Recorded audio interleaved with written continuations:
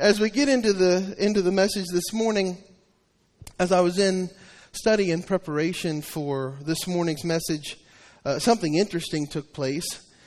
And as I went through the process of choosing a scripture topic and a passage,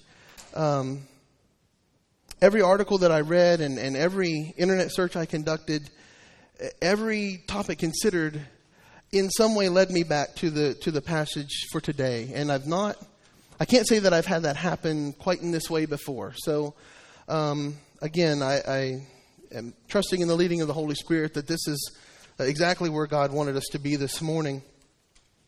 So our passage today is from the book of Matthew, chapter 28.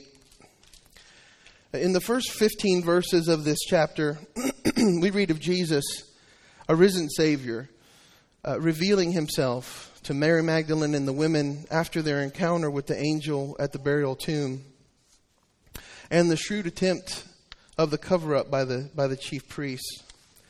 But today we'll pick up in verses 16 through 20, and I'm reading from the New King James Version. Then the 11 disciples went away into Galilee, to the mountain which Jesus had appointed for them. And when they saw him, they worshipped him, but some doubted. And Jesus came and spoke to them, saying, "All authority has been given to me in heaven and on earth. Go therefore and make disciples of all the nations, baptizing them in the name of the Father and of the Son and of the Holy Spirit, teaching them to observe all things that I have commanded you.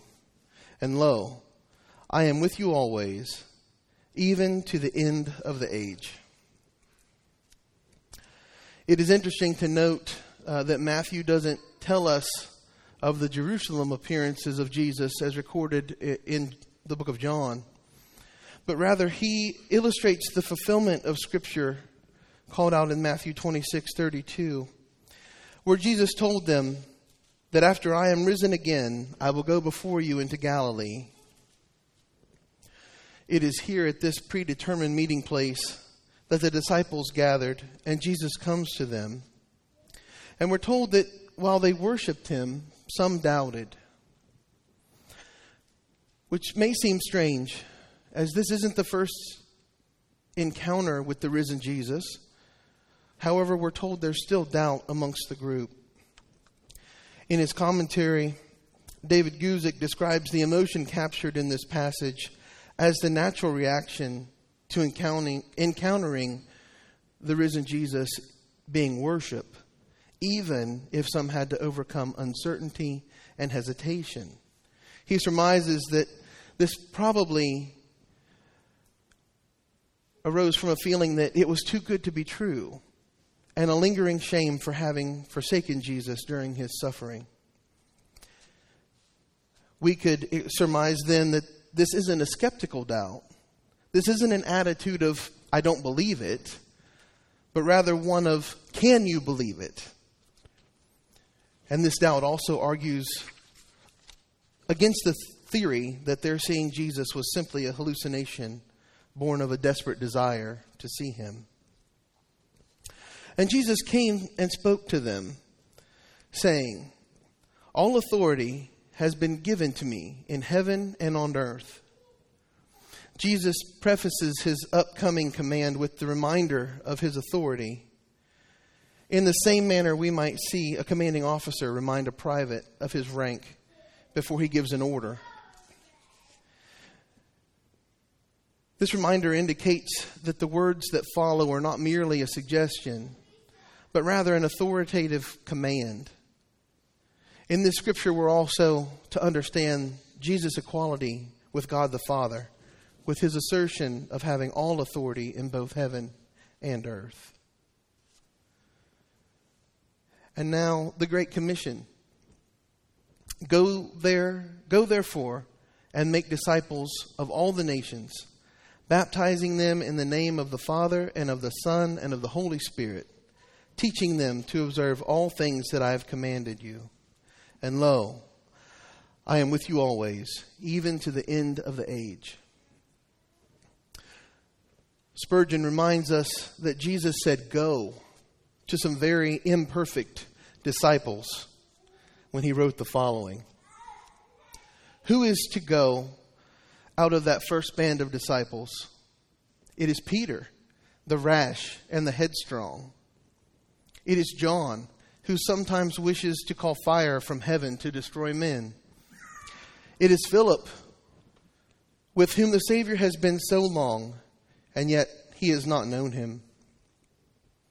It is Thomas, who must put his finger into the print of the nails, or he will not believe him. Yet the Master says to them, Go ye, all power is given unto me, therefore go ye. You are as good for my purpose as anyone else would be. There is no power in you, I know, but then all power is in me, therefore go ye. It is the same commission for us today, to go, regardless of imperfection, in spite of our own powerlessness on our own, to go in the authority of Christ, in which there is an authority no greater, trusting that he will empower us to make disciples of all the nations. But what does that mean exactly? To make disciples of all the nations, that on its surface seems like a truly formidable task. And when we examine further, the command is to make disciples. The idea behind the word disciple is of scholars, learners, or students. The command is not to make converts. The command is not to make supporters. The command is not to make regularly tithing attendees. The command is to make disciples. R.C. Sproul defines a disciple as one who directs their mind toward a specific knowledge and conduct, a learner or pupil. He then provides the following illustration. The Greek philosophers, people such as Socrates, Plato, and Aristotle, had disciples. Socrates described himself ultimately as a disciple of Homer, the person Socrates regarded as the greatest thinker of all of Greek history. And while we tend to think of Homer as a poet rather than a philosopher, Socrates saw him as the supreme teacher of ancient Greece. Then, of course, Socrates had his own student, his chief disciple, whose name was Plato. Plato had his disciples, the chief one being Aristotle. Aristotle also had his disciples, the most famous being Alexander the Great. And it is astonishing to think about how drastically the ancient world was shaped by these four men, Socrates, Plato, Aristotle, and Alexander the Great. In fact, it's nearly impossible to understand the history of Western civilization without understanding the influence of these four individuals, who, in their own way, were each disciples of another. Discipleship in the biblical sense involves walking with the teacher and learning from his words. But it's more than that. Jesus was a rabbi, and of course, the most important peripatetic teacher and disciple maker in history.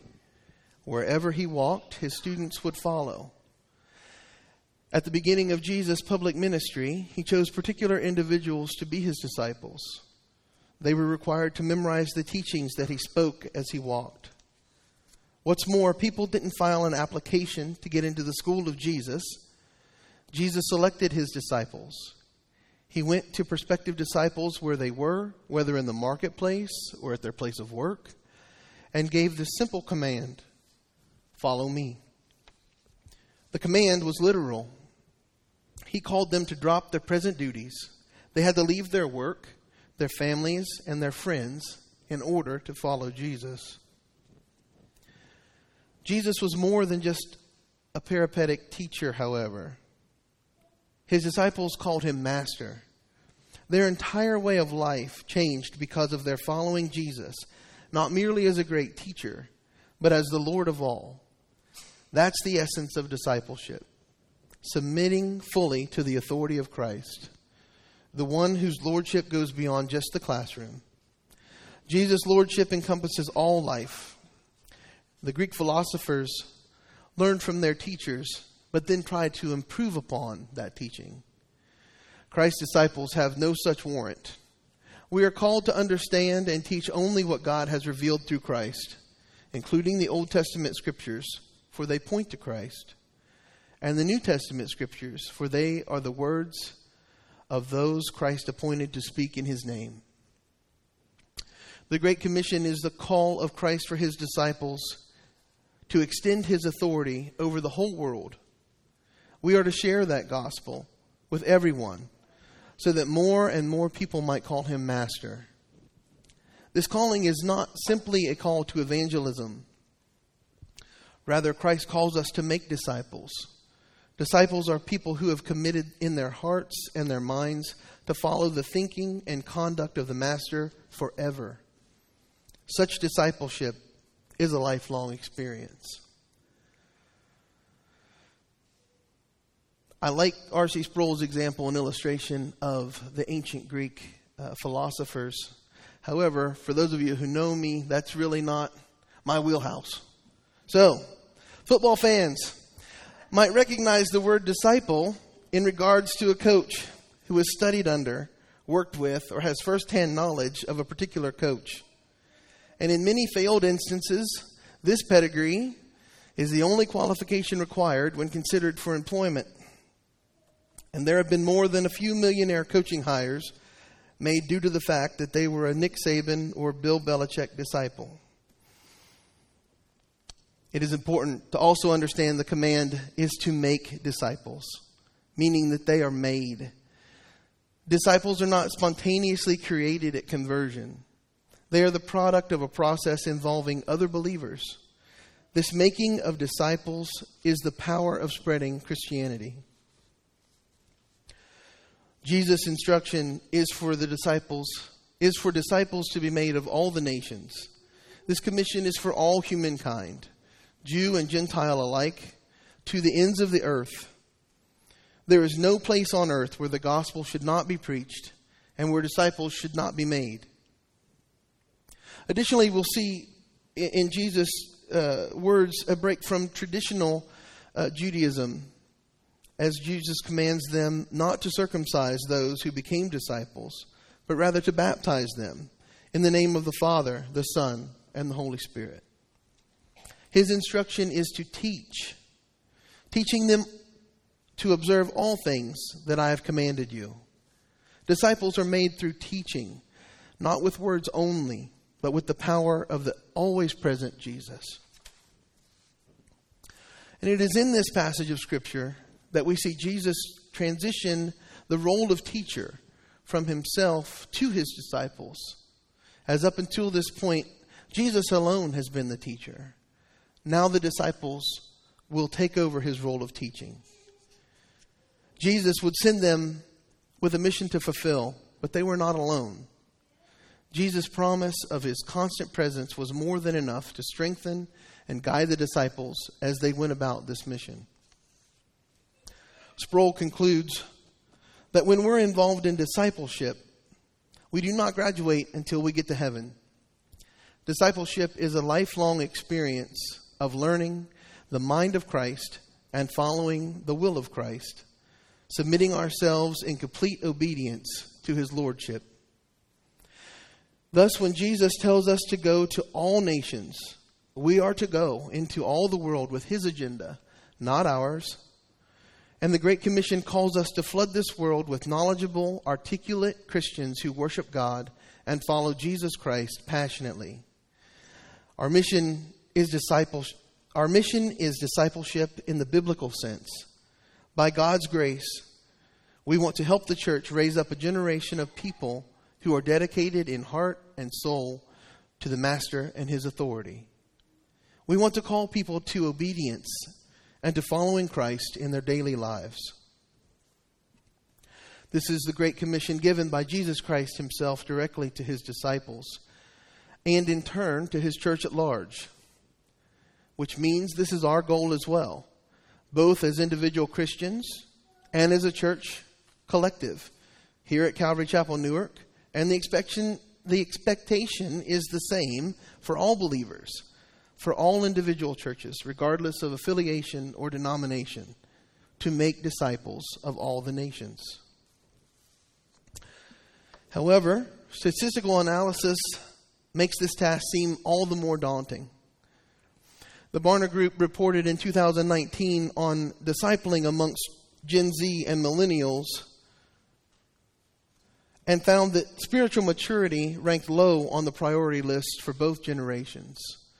Now, if you don't know those categories, I had to look them up myself. Remember that Gen Z is our current generation, the newest generation. And here's where I got a little disappointed, because initially, the first timeline that I read said it's from 1997 to 2004. And I got excited because both my kids were born outside of that. They're born after that. So I was going to make a joke how nobody wants to hear their opinions. That's not true. You keep telling your mom.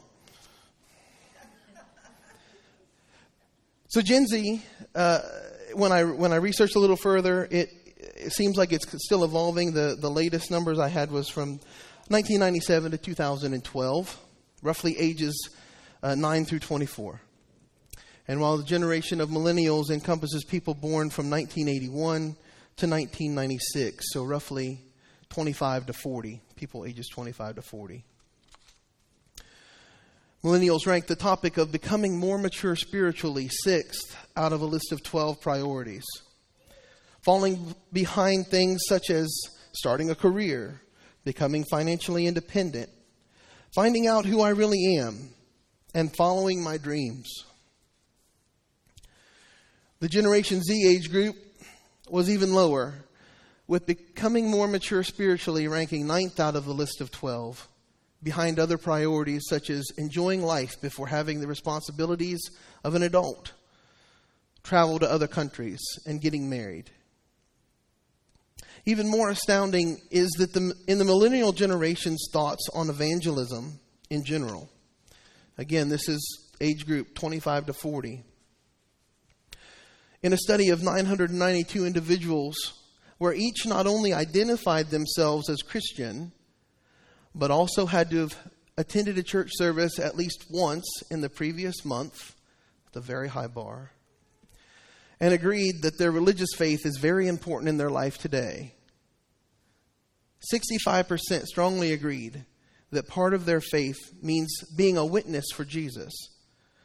Another 31% fell into the category of somewhat agreeing, which means 96% of millennials agree that part of their faith means to be a witness about Jesus.